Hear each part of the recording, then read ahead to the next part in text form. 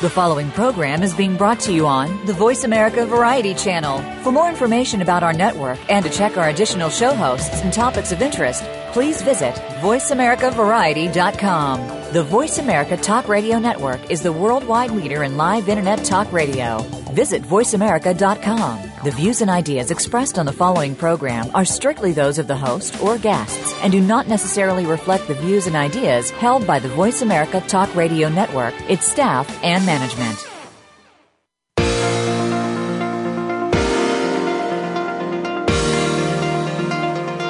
Welcome to Good Morning New York Real Estate with Vince Rocco. Our show is all about the exciting world of real estate, and in particular, how it relates to the lucrative New York market. But if you're not planning a real estate transaction in New York, we still have plenty of information that you can use no matter where you are. Now, here's your host, Vince Rocco. Good morning, everybody. It's Tuesday, September 23rd, and you are listening to Good Morning New York on the Voice America Radio Network. I'm your host, and thank you for joining me. Today, the first day of fall, end of summer, isn't that something? So, as I asked last week in my close, do you have a net worth of $5 million, a house worth more than $1.5 million, an average income of more than $250,000, and an affinity for bargain hunting? Go figure. If you answered yes, then aside from being extremely lucky, you're just the reader for Du Jour magazine, a digital and print magazine that's out since 2012. Jason Bin, the founder of Du Jour and the publisher currently, is here with me today. This publication targets the affluent market and chronicles the world of the nation's wealthiest individuals. Du Jour recently made the hot list as one of the hottest lifestyle magazines in Adweek for all of 2014. Jason is here with me a little later on in the program, and we'll get into all of that in a few minutes. But first, some newsworthy items. Well, it was a big week here in New York. Apple's iPhone 6 and iPhone 6 Plus have broken yet another record. The company said Monday that its first weekend sales topped 10 million devices. Wow. It didn't break out the sales between the two models, though, but the iPhone 6 Plus seems to be the one in demand and hard to find the past 3 days. This week also is the 69th session for the United Nations General Assembly. More than 140 world leaders converge on the UN headquarters at Turtle Bay in Midtown Manhattan to discuss some of the many urgent matters of the day. President Obama is in town, and traffic is already crazy, and streets being closed are the order of the week. It seems impossible that there was a time when one could find a whole apartment for $500 or $600 per month. But throughout the 1940s, here in New York City, rents averaged a mere $50 per month, with some places even less than that. Can you imagine $50 per month? God. But how far would that $50 take you in the next decade, or in the 1980s, or even today? So, while $50 may have been the average, there were a whole lot of places cheaper than that. Housing across nearly the entire Lower East Side was less than $30. Greenwich Village, of course, was more of a mixed bag, ranging from $50 to $100.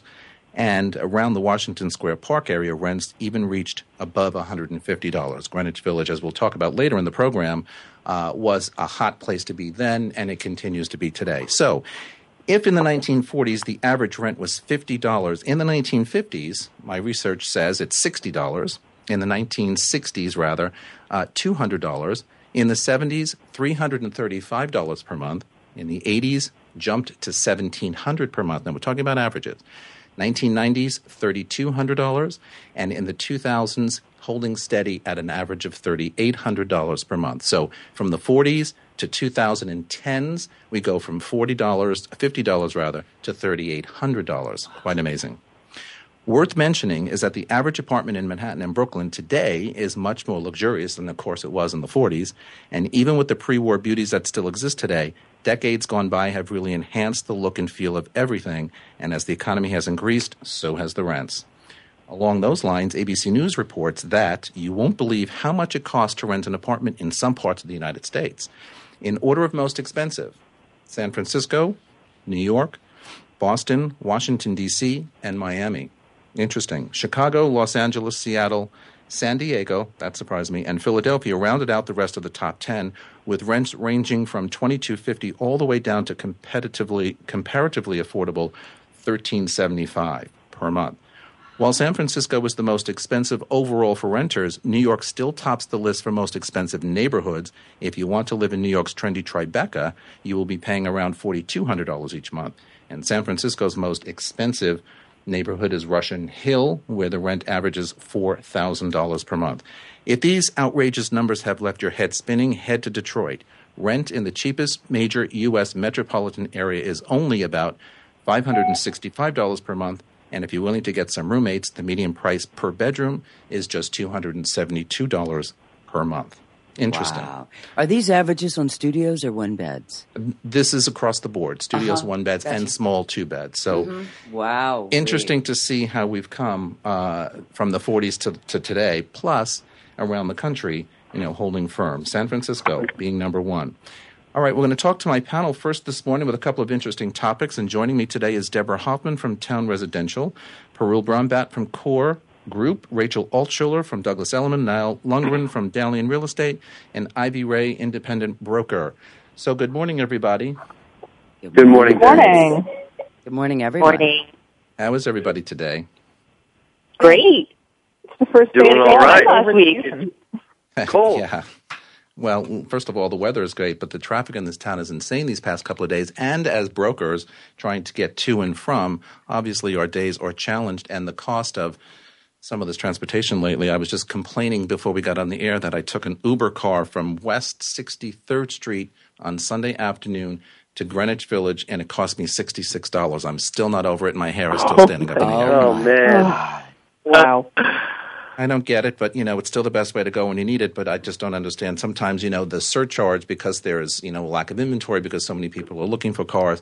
And again, part of being, the New York experience, a part of living in New York City, you take into consideration or into account all of these high-priced expenses. Yeah. Anyway, brokers say buyers are less frantic today as inventory ticks up just a bit. And I wanted to have a little bit of a conversation with you guys because you're in it every day as I am, and we've gone through so many different markets, up, down, flat, plateau. But all of a sudden, and when I say inventory is up just a bit, it's up just a bit. I mean, I wouldn't go carrying on to say that we've got this plethora of, many, many, many apartments hitting the market, but the inventory has peaked just a bit. So this year, roughly half of our sales deals were in a best and final situation, which meant multiple offers, lots of people wanting the same apartment. And so, you either bid over asking price, and there were many people who were doing the same thing. So a best and final situation. Now there seems to be a bit more inventory. So there is more available inventory, and buyers are having more choices. Sellers are having to be more competitive with pricing.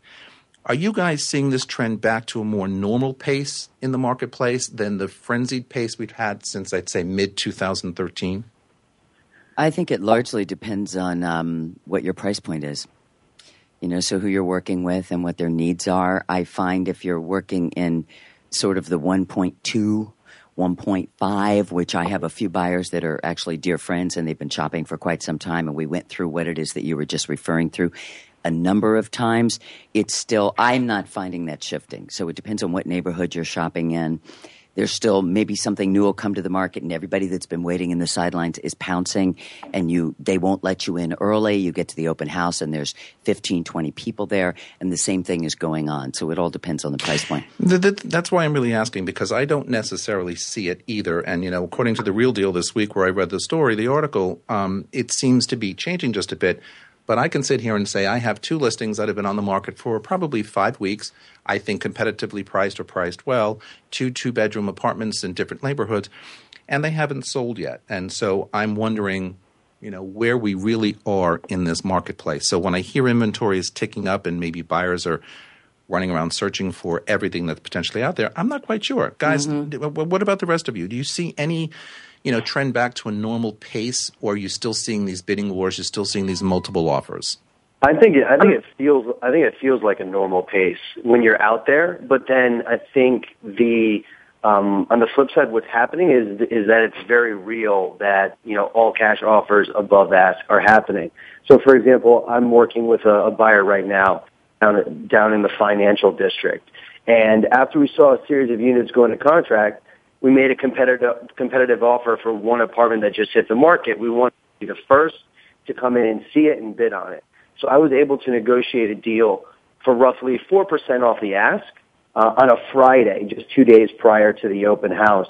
And then on Monday, we had a contract that was on its way out, and the seller just had to transfer the deed to an LLC prior to the sale, a couple of days to get the contract out.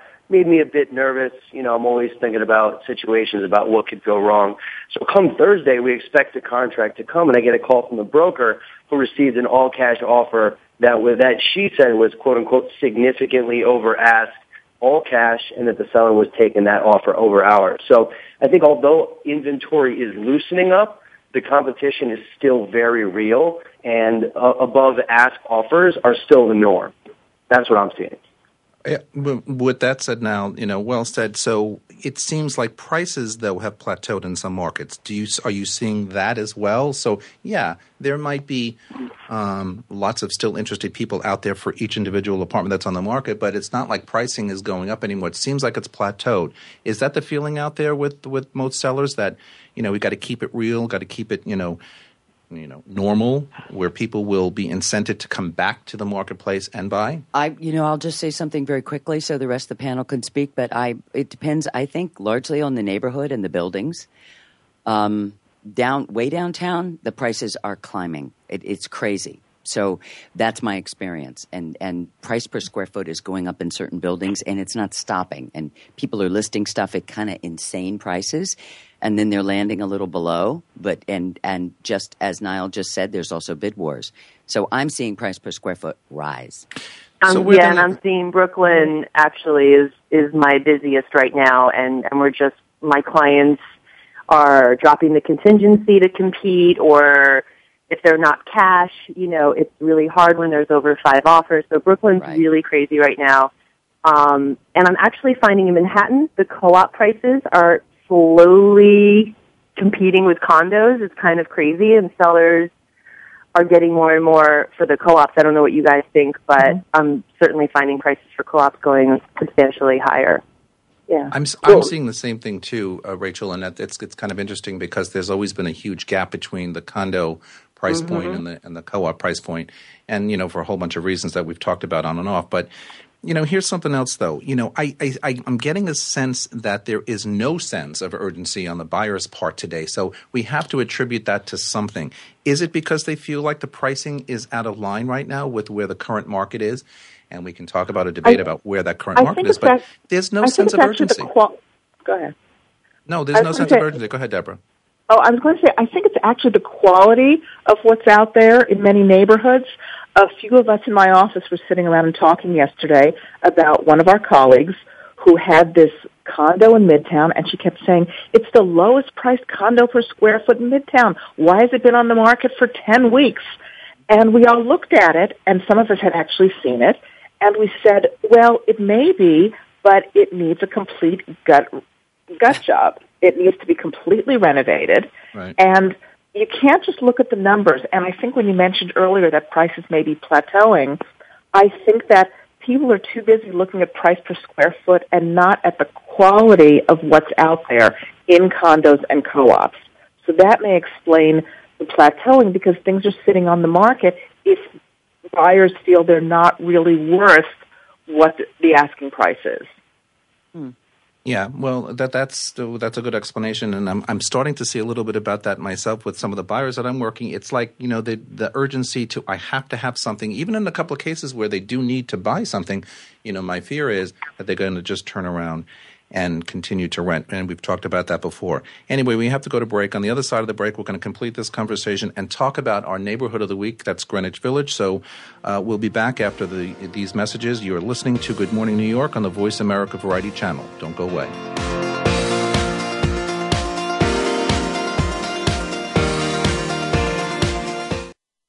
Streaming live, the leader in Internet talk radio, VoiceAmerica.com. Put Blue Realty Group to work for you. Blue Realty Group is a full-service luxury real estate brokerage firm in Manhattan. With our global reach, unrivaled marketing capabilities, and veteran team, Blue serves some of the world's most exclusive and high-profile buyers and sellers. Visit us today at BlueRealtyGroup.com. At Blue Realty Group, we feel that people matter and results count. Our mission with you is to meet and deliver expectations to drive the results you want. We're ready now. Visit BlueRealtyGroup.com. That's BLURealtyGroup.com. The Internet's #1 talk station. #1 talk station. VoiceAmerica.com.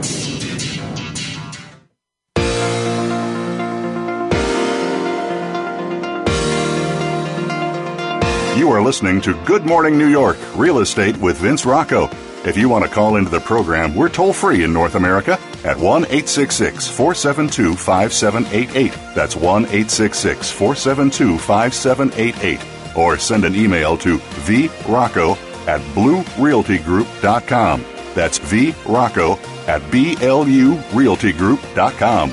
Now, back to the show. All right, we're back, everybody. I'm talking to Deborah Hoffman, Rachel Altshuler, Niall Lundgren, and Ivy Ray. And we were just talking about the possibility of a changing marketplace where the inventory seems to be up just a little bit, and maybe the sense of urgency on the buyer side has kind of waned a little bit. So we're trying to get to the bottom of what really is the market. And Rachel had brought up, Brooklyn is kind of hot right now. And Deborah and Niall were referring to some neighborhoods in New York. And I guess, the bottom line is, at the end of the day, it's always very neighborhood dependent, and it's always, size and of apartments, et cetera. But even, I still say in a limited inventory market with slight uptick in inventory, buyers are reluctant to pay too much for property. Are we seeing that in our open houses or in our private showings with buyers, that buyers are finally saying, I think the price might be a little too high? Because sometimes, in the past, they just walk away. You never hear about their comments on an apartment because it might have been overpriced, but they just say, oh, this is not for me. I'm going to look for something else. Are they now at least admitting to us as brokers that the price may be too high or the seller is a little unreasonable? I had two buyers.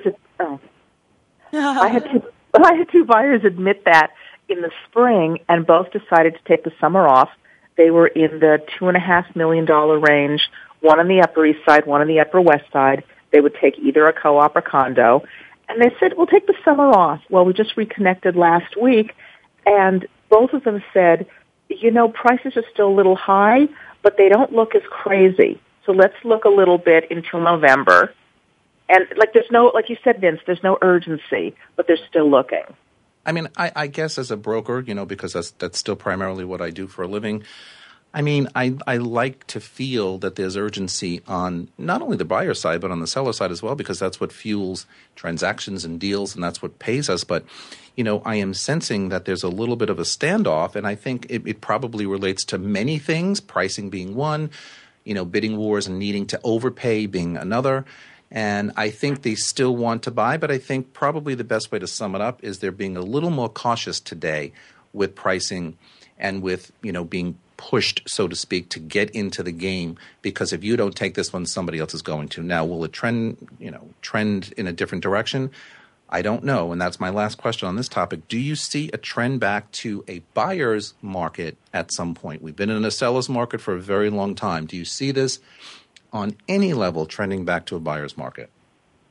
I certainly hope so. No. I don't know. I wanted to just say one thing. I am with you all the way on the hesitancy. I'm wondering about the rest of the panel on the buyer side. I've never felt anything quite like it. And I perhaps they're more educated. Obviously, some of my buyers are much more informed than my experience in the past.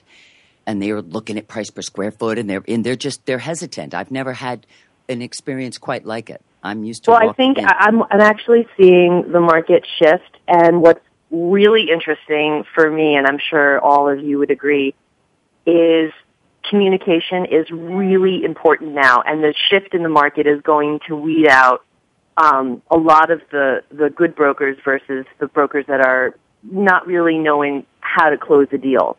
So, for instance, following up with a buyer, if they've seen the apartment, it's a bit overpriced, and you don't hear from them, follow up. Why are you not submitting an offer? Was it not the right space for you, or is it pricing? If the buyer says, well, it's a little over my budget, the comps don't support it, that's when a good broker is going to say, well, what's the offer that you feel, what is it worth to you? Let me present it. Let me get the deal done.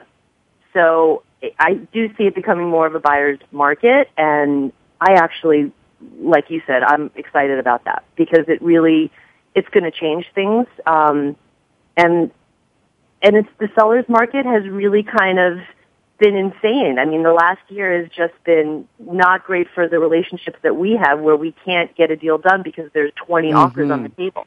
Mm-hmm. Right. So I'm excited about that. I ditto on the communication part. I think it's more critical than it's ever been. Yeah.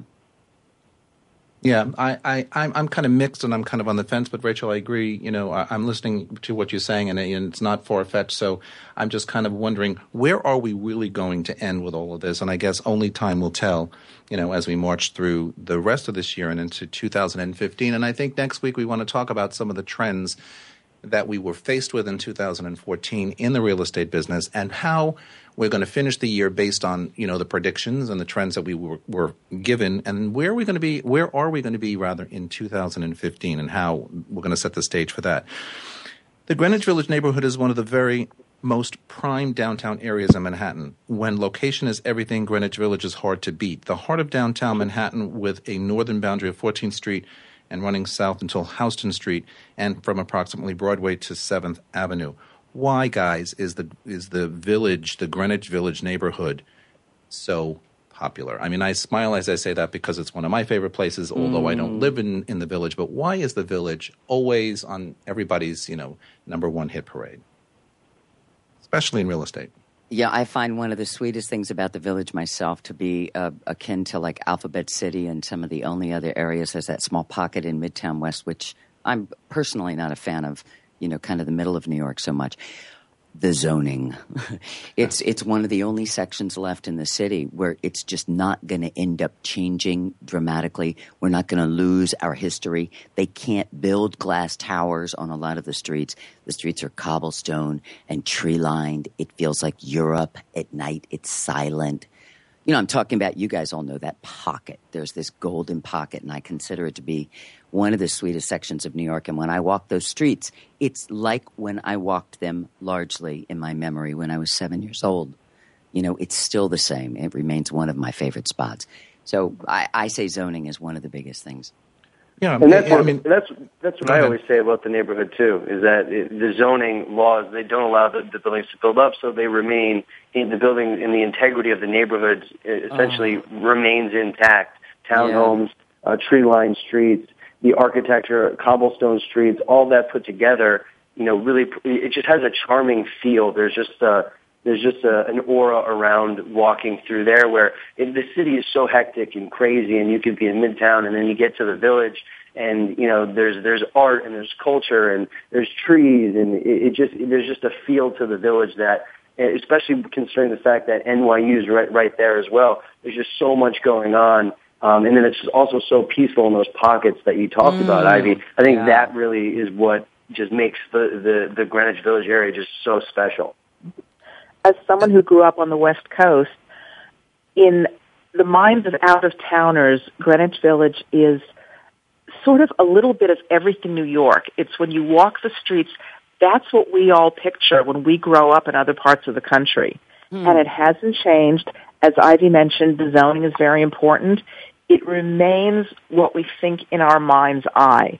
And because it was settled as a village when the rest of the population was living down in the Wall Street area in the 1700s, it has retained that feeling, for good or for bad, because, well, those of us who are old enough to remember the 1960s and 70s, there was a lot more mixed housing, a lot of very cheap kind of places you really wouldn't want to be in, but that's what you could afford, and then the more upper-class townhouses.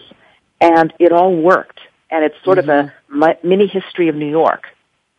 You know, it's interesting because the housing stock downtown is primarily made up of small studios, one-bedrooms, and small two-bedrooms. You don't find the grand-size homes in the village that you do on, Park Avenue, Central Park West, West End Avenue, Fifth Avenue, or in the uptown areas where, you can raise families. So it's interesting how the makeup of the village really corresponds to the size apartments that you have available. And, I was reading something else that in the village it's more expensive in the village, 96.9% of neighborhoods than any other neighborhood, rather, and 98.5% of any neighborhood in the U.S. So it's 96% higher price than any place in New York and 98.5% in the rest of the United States. So there's something to be said for, what goes on down there. And, aside from the real estate, there is so much from an entertainment perspective, and I think the dense population and the way it's laid out just makes it feel very European and historic. But when you have clients that come to you and say, I want to live in the village, I immediately cringe because I think every client says they want to live in the village. I know, we all laugh, right? Everybody says that. That's the first thing that everyone says, like, I want to live in the village. It's the funniest thing. Yeah. Yeah, and it's kind of like, all right, well, I get that because I do too. Yeah.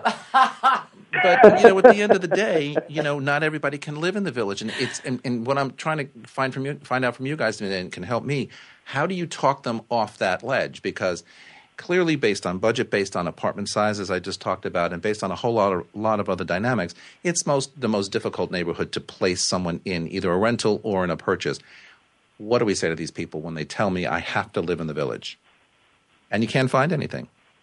Well, that's what you do. I think you have to inform them first, and hopefully you convince them on paper. Because it saves you a couple days, and not to say that it's just we need to be valuable or intelligent with our time, but certainly it is a reality over there, and not everyone is a fit for all kinds of reasons. I'm sure you guys will agree. You get a couple coming from Europe or something, and they're moving to New York City for the first time. Maybe they rented over a summer, and now they've got two small children, and what they want more than anything else is to live in the village, and they want a townhome.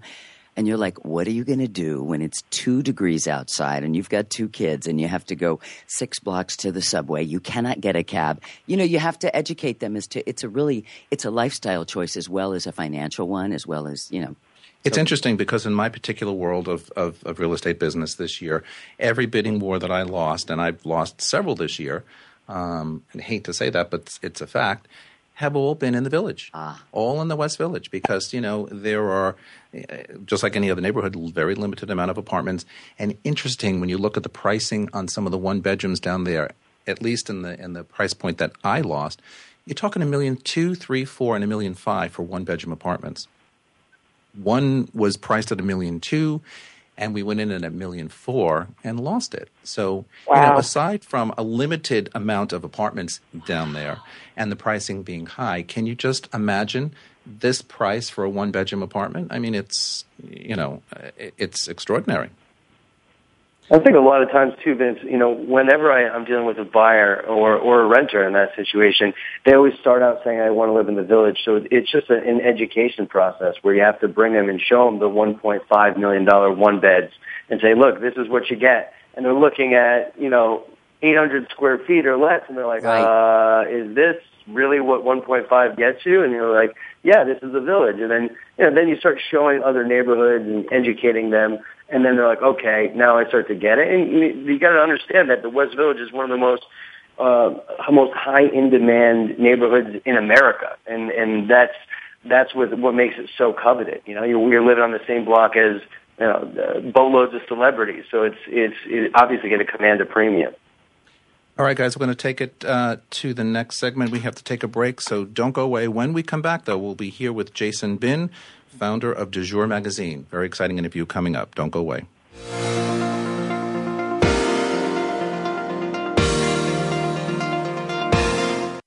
Stimulating talk. It gets those synapses in the brain firing really fast. All the time. The #1 Internet talk station where your opinion counts. VoiceAmerica.com.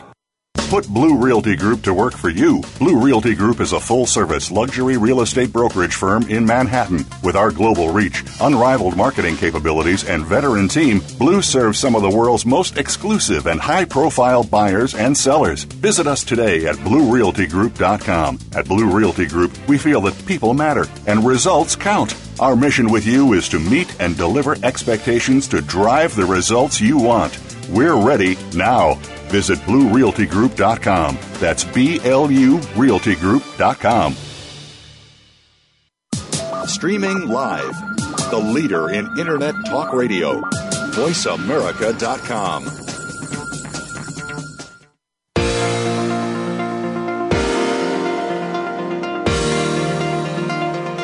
You are listening to Good Morning New York, Real Estate with Vince Rocco. If you want to call into the program, we're toll-free in North America at 1-866-472-5788. That's 1-866-472-5788. Or send an email to vrocco@bluerealtygroup.com. That's vrocco@blurealtygroup.com. Now, back to the show.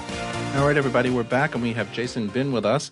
And as I said at the top of the program, in the summer of 2012, he founded the Du Jour Media Group and became publisher of Du Jour magazine, which is distributed monthly across the United States. This publication targets the affluent market and chronicles the world of the nation's wealthiest individuals. Recently, Du Jour made the hot list as one of the hottest lifestyle magazines in Adweek for all of 2014.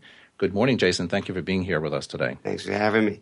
So, I can speak for myself, but most of us are truly fascinated with the luxury lifestyle in this country, from fashion to real estate to everything, Uber, whatever.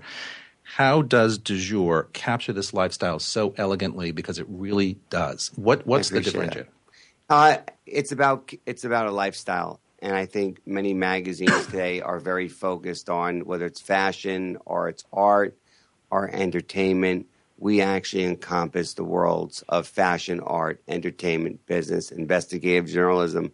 We didn't want to be cornered into a segment that that didn't give us much room to breathe, and to the world's changing constantly, and whether it's fashion, whether it's the environment, whether it's art.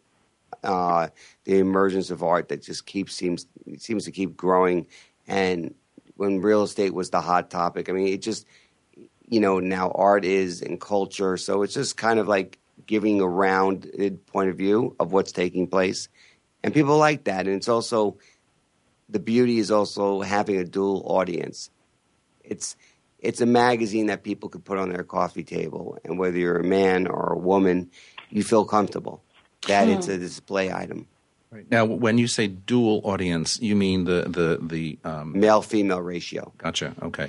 So Sly Stallone is on the latest cover, the summer 2014. How did you get him, and who's next? Because I'm curious to see who's. Last night, I'm proud to say we launched Lenny Kravitz's Strut, his new single.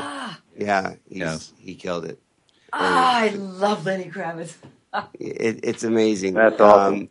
He's not mass, but he's niche. He's just, when I look at people over the last 30 years who've been able to maintain their DNA, who's always been on the cutting edge of what's happening and cool, and is not a tabloid story every week, and a good parent, and a loving dad, and and still close with his ex. I mean, it's just he's just got it going on, and he doesn't need to be running around to fashion shows and getting paparazzi, photo ops at these, events that take place everywhere he's hanging out, whether it's in Miami or whether it's in, Paris, where he now is living. He's just, he's just who he is, and he takes care of himself, and he works out, and he's just always been fit, and he's just taking care of himself in a really great way, and he's a very humble, generous guy, but he's got that rock star image. Absolutely, but I agree with you. He's always been projected as being a very cool, very grounded individual. That whatever he puts out there, is elegant, and that's kind of what I'm trying to get at with your magazine, because I find the whole thing very elegant, and the people who are participating, as a Lenny Kravitz, and who they present to the outside world. So he's quite an interesting person. So he will be on the next cover. Yeah, and it's funny because I even went to his Instagram account and just checked out like his post, and everything is so curated and so on brand. There's nothing he doesn't do. He just takes it, everything about him, personally and professionally, and he messages it out in a really, like you said, elegant way. And I think today you don't have that. And he's a true artist. He's not doing appearance fees, and he's not, he just loves music, and it's his talent. And does he act? Yes. And is that like a major interest to him? Of course. But his heart and soul and, what's made him who he is today is for sure. It's the music. Yeah, absolutely. Let's go back to the magazine for a minute. At launch and in collaboration with Gilt Group, and I'm really curious about this, and Hudson News, you devised a data analysis system that aims to cull 3 million high-end subscribers, and that's back then. Where are your subscribers now, and how does this system help increase subscribers, or are you still using it? Yeah, we're more about having a controlled consumer base. So we didn't expect to have so many people, to be honest. But when we go to Gilt's top, clientele, top spenders, the business is thriving, and it's just given us more access to the bigger shoppers, their bigger clientele. And as it relates to the print edition, we've managed to cultivate that where we don't believe just in top 10 markets. We believe in tier 1 markets where most of the luxury brands or services are taking place, their sales, whether it's New York, LA, Miami, Chicago. So we go deep there. And in the second tier markets, we look at where we put out a little less magazines, or like Orange County, San Francisco, Dallas, Houston, and then we have those sizzle markets. So we kind of create a newfound form of media where we're global. We're a national magazine. Where 70% of the content's national, but we actually speak to these 10 markets. That's what I wanted to ask you about, how you targeted the cities. So you've got a tier 1. The New York, the Chicago, the LA, Miami, and then the tier 2, another 5 marketplaces. Right. So you basically localize your stories. Because 48% of people, in the U.S. that are going to Miami are from New York, and 52% of people going to Vegas are from LA, and it kind of gave us a way to create really exclusive, unique content, and it makes people fight hard to get into the book, because you're not just putting a book out about a city. That's not what we're there. No. We're there to tell you what's happening, what's in, what just opened, what's being renovated, where you should go. And it takes a lot of time with editors on ground. Then you have those sizzle markets like Aspen, Palm Beach, Malibu, the Hamptons, where people are going, but they're not going all year round. Correct. And so you'll see Du Jour in your mailbox in the wintertime. For Memorial Day for the fall, for Memorial Day and fall, summer and fall, you'll see Hamptons at your estate. We won't be there, anytime else. So how easy or difficult is it for you guys to get advertising? I would think that it's very easy. Your target audience is the well-heeled. Does that make it easier when you're out there talking to advertisers? Yeah, obviously. I mean, today, data, your audience is priceless and content is king. Correct. So it's not about how many people you reach; it's who you reach. We've just been fortunate enough to align ourselves with strategic partners that have given us the ability to access an amazing group of people, whether it's through the digital outlets of Gilt with these, high-end income consumers. And then you have, the data mining of the print, which they don't correlate to one another. So the Gilt audience is separate than the print audience because obviously Gilt controls and manages their own data. Correct. And we don't want anyone thinking that we're getting that information. So then we go out and we have to find another 250,000 people to send a print book. But we give the Gilt members, the opportunity to be a part of our world. Jason, you've become a celebrity yourself. I follow you on Twitter and Facebook, and wow. Well, you have. So, my question is, how important is it for you and your magazine to be out there so much? I mean, obviously, it's important on some level because you are out there, and everybody knows who you are, and you do a great job in taking all of that and turning it into magazine content. How important is that for you to be a celebrity? Or is it not? It's funny. I'm on the other end of the camera. Right. So, well, I don't know. Yeah, sometimes. Sometimes you're in the front of the camera, yeah, too. 100%. It's flipping on you, buddy. Yeah, funny. I'm the one most of the time taking the pictures, and I'm on the other side of the camera. But when we do high-impact events and other things, for sure, I'm out there. But I think every company needs, whether it's a CEO, and that's the role I play. And it's no different than Jan Wenner creating a Rolling Stone, right, or the Forbes family creating Forbes. I wish I had 1,000th of their financial success or brand, but Hefner with Playboy sure, or Schenken with Cigar Aficionado. But these are the folks that I put you with because you seem to be doing or following the same business plan. Yeah, look at Andy Warhol with Interview. I mean, correct. He created a community. He did cover parties like we do. A lot of what he was doing back in those days was, very, very cool and very insider. Mm-hmm. And it was either you were part of that world or you weren't. And it wasn't about separating people. It was more about you're our friends, you're our partners, you're our clients, you're our family, and putting these people in the world from fashion to art to entertainment and really creating a great, diverse, eclectic group of people.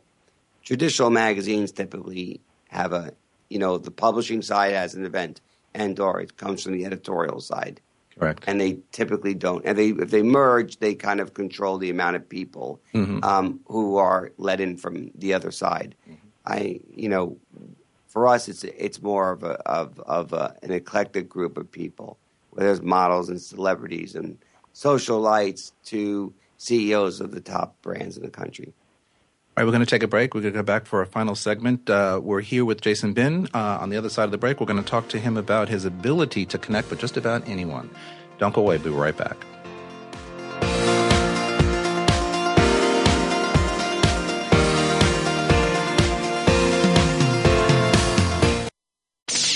The Internet's #1 talk station. #1 talk station. VoiceAmerica.com. Put Blue Realty Group to work for you. Blue Realty Group is a full-service luxury real estate brokerage firm in Manhattan. With our global reach, unrivaled marketing capabilities, and veteran team, Blue serves some of the world's most exclusive and high-profile buyers and sellers. Visit us today at BlueRealtyGroup.com. At Blue Realty Group, we feel that people matter and results count. Our mission with you is to meet and deliver expectations to drive the results you want. We're ready now. Visit BlueRealtyGroup.com. That's BLURealtyGroup.com. Stimulating talk. Gets those synapses in the brain firing really fast. All the time. The #1 Internet talk station where your opinion counts. VoiceAmerica.com.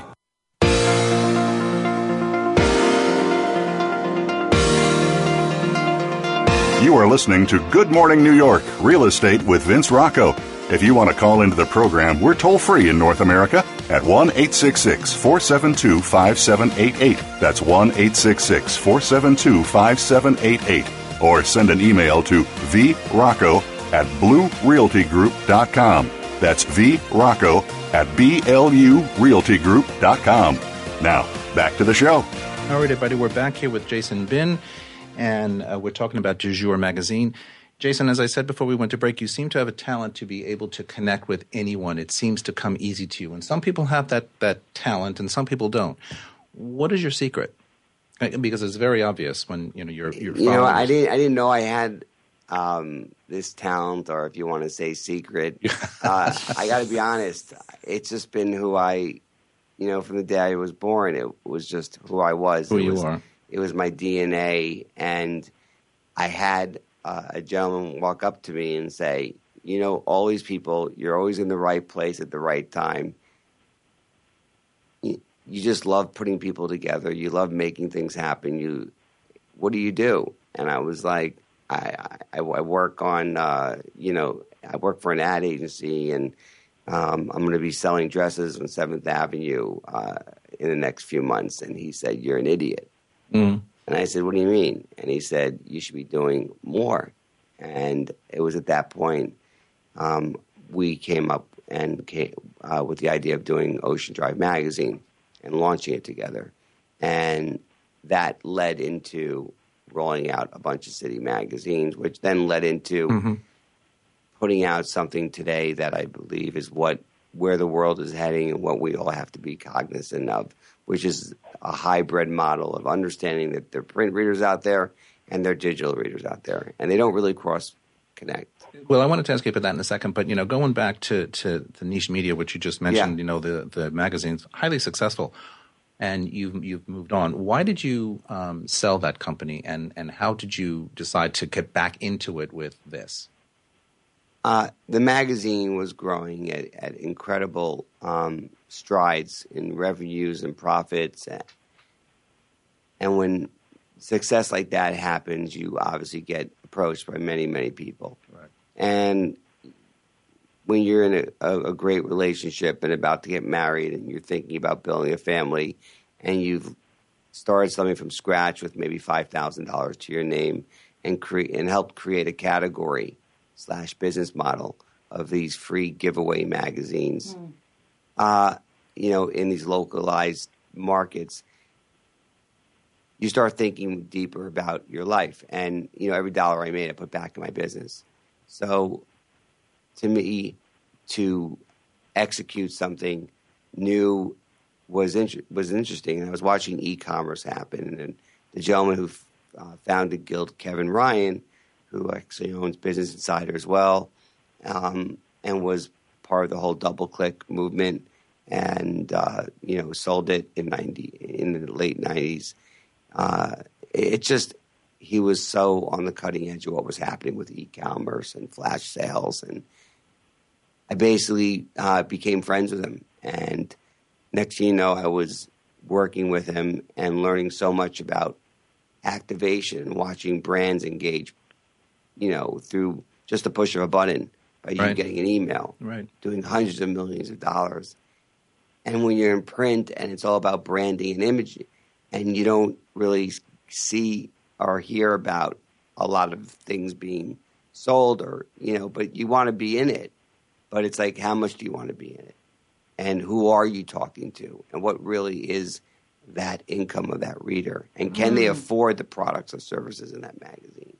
I think that's what the challenges of print, happen, is that, the digital world became more transparent and clear.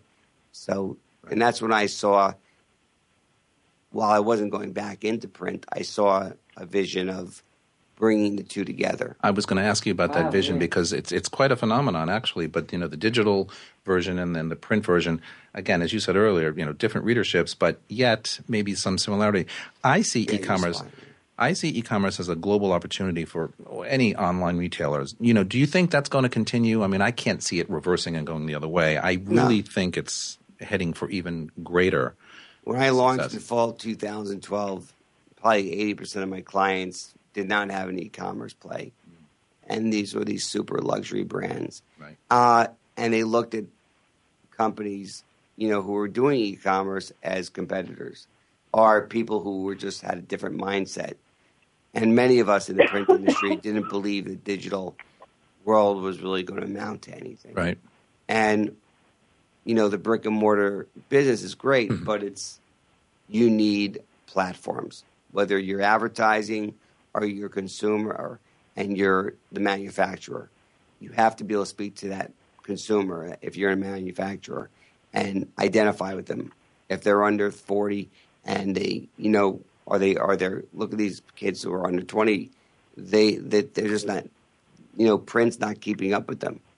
So, this is how they grew up. Exactly. And they're going to be 25 and 30 and 35. And, the big brands have to start thinking, how do we start getting into it? And that's now I've seen more and more, like you were just mentioning, that development. Yeah, I can see you as the leader of that pack. You guys recently won, in 2013, a Webby Award for the best home and welcome page for du jour. Tell us about that, because I don't think many listeners out there understand what a Webby Award is. Yeah, I never knew what a Webby was. I got to be honest either. I heard it was the Oscars of the Internet. Yes, exactly. And it really is, because you only get a couple of seats, and the people who won the award the year before have to present the award there. And there's 60 countries, 50 states. They have around 14,000 applicants. And I highly encourage any of your audience to go to thewebbys.com, because it has become the authority on who's doing, whether it's shopping, whether it's traveling, whether it's, any kind of activity, any kind of business model, who's doing it the best, who were the finalists, who were the winners.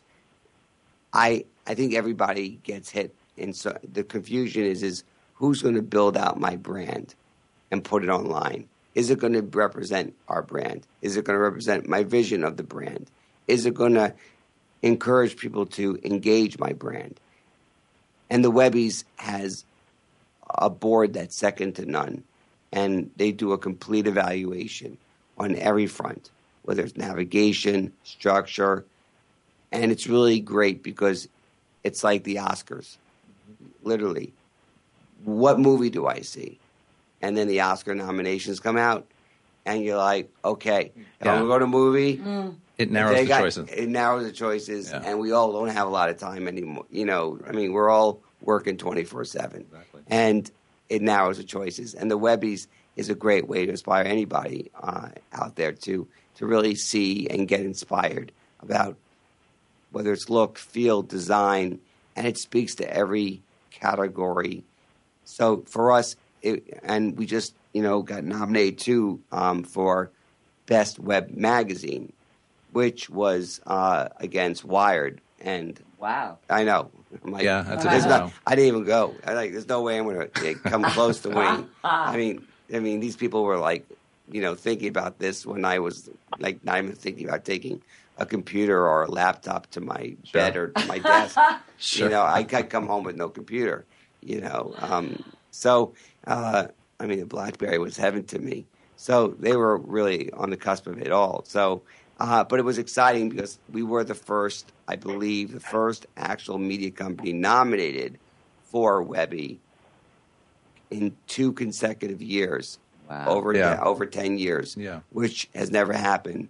So to be coming out of the gate, and I highly encourage all your listeners to go to Adweek right now, because they just came out with the hottest lifestyle magazine. That's right. We won last year the hottest launch, as you were nice enough to mention earlier, and now we're being nominated for the hottest magazine for 2014. Yeah, so to be the hottest launch, it's like a VMA or MTV hottest, Absolutely. New artist, and then the next year to win hottest artist.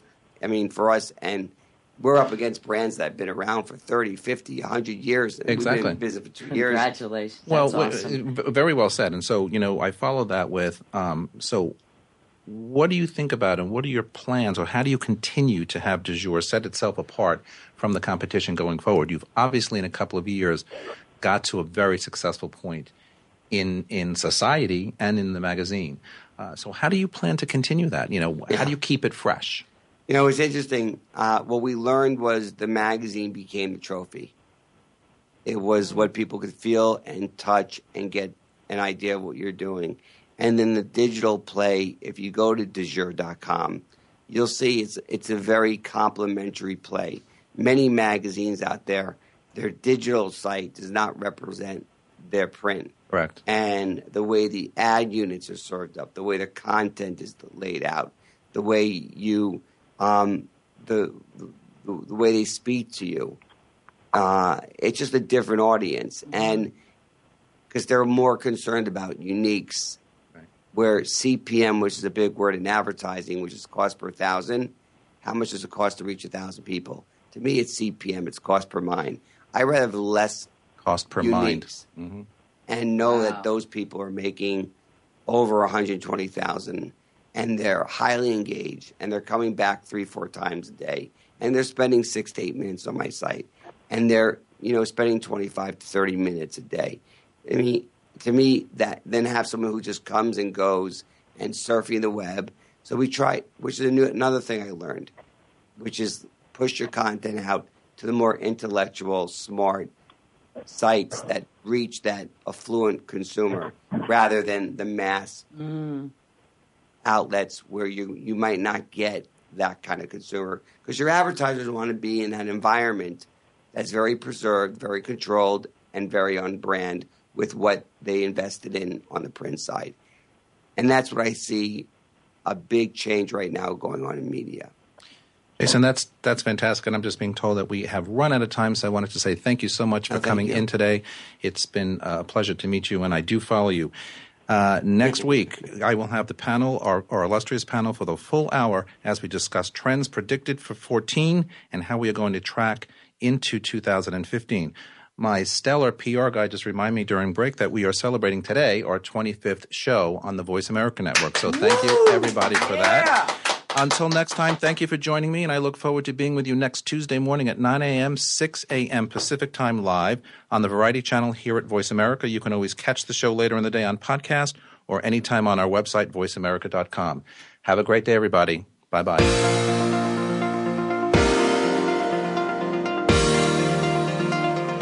Thanks for tuning in this week. Please join us for another edition of Good Morning New York Real Estate with Vince Rocco next Tuesday at 9 a.m. Eastern Time, 6 a.m. Pacific Time on the Voice America Variety Channel. Here's hoping all of your transactions are successful ones.